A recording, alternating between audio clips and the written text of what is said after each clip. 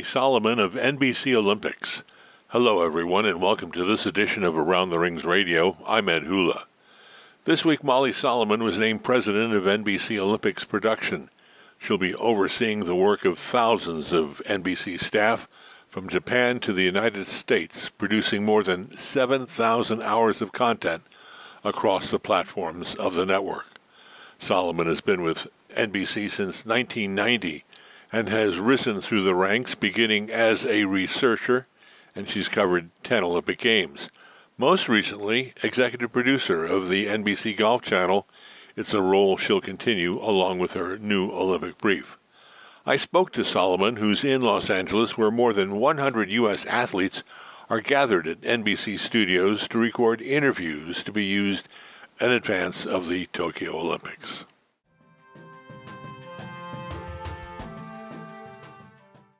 Yeah, my first job out of college was as an Olympic researcher, and I'm actually sitting in Los Angeles next to the guy that was my co-researcher, Brett Goodman. And what it did is it's the most special job in the world. Back then, they gave you a credit card and you flew around the world for 2.5 years. And I look back now, and it was pre-internet, which sounds like prehistoric times.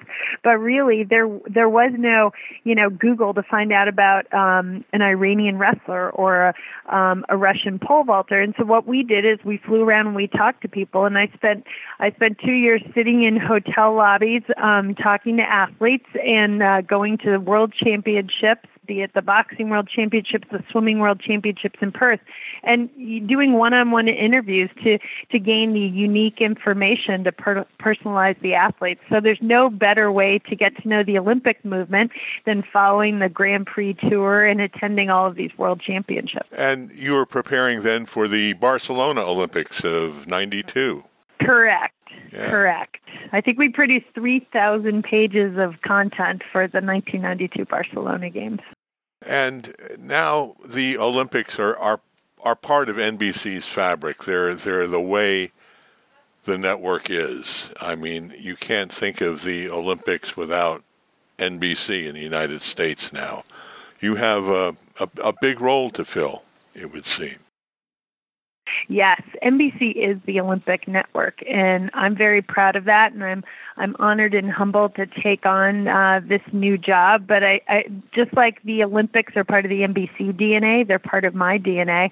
And while I worked at Golf Channel for the last 7 years, don't forget that golf returned to the Olympics in Rio, and so I was there for that. So technically, I've only skipped 1 or 2 Olympics, but I'm very excited to dig back in, and I'm doing a crash course and everything. But it's amazing about the Olympics is that your level of knowledge is always there because I've worked 10 Olympics.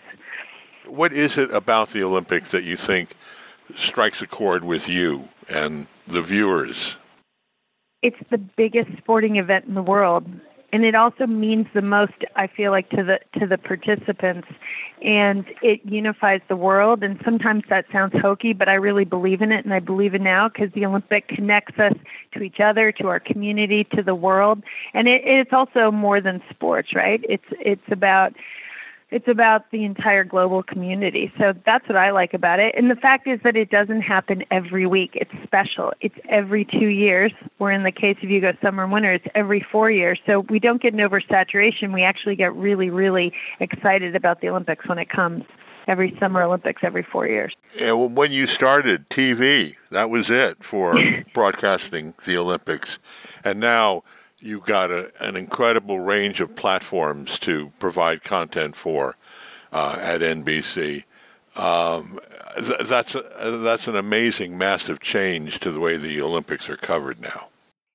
I've had I like to say a front row seat to the evolution of both the Olympics and Olympics television. Because as you say, Ed, I remember in 1996, I worked on the primetime show in Atlanta, and we did 171 hours of network television.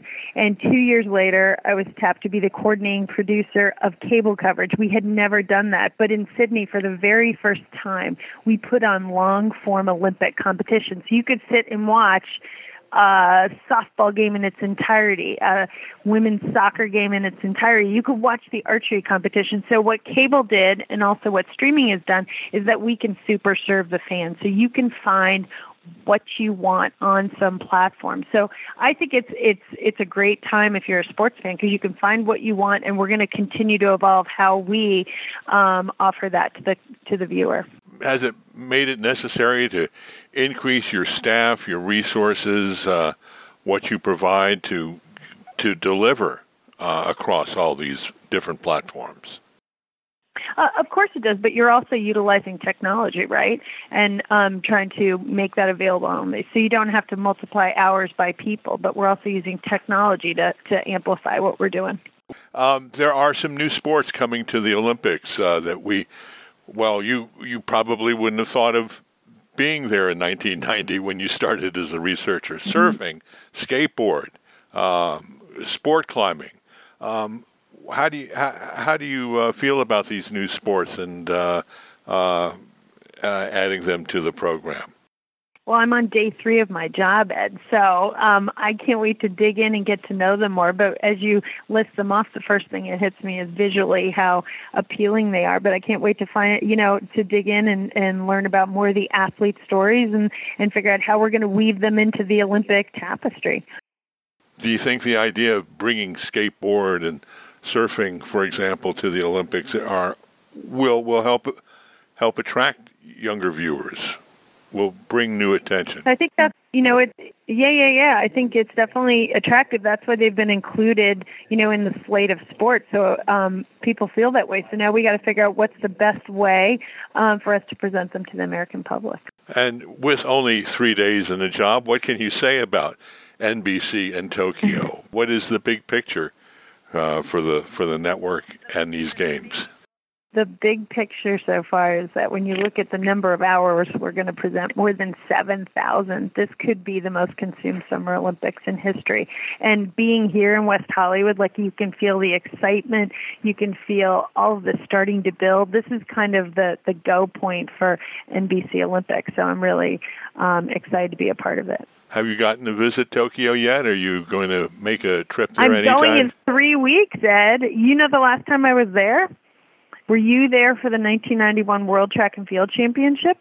I missed that, but I was there a year earlier when Atlanta was announced as the host of the 1996 Olympics. So for me, it's always the beginning of something new for me in Tokyo. I'm very excited. So I haven't been there since 1991, but I was there for that.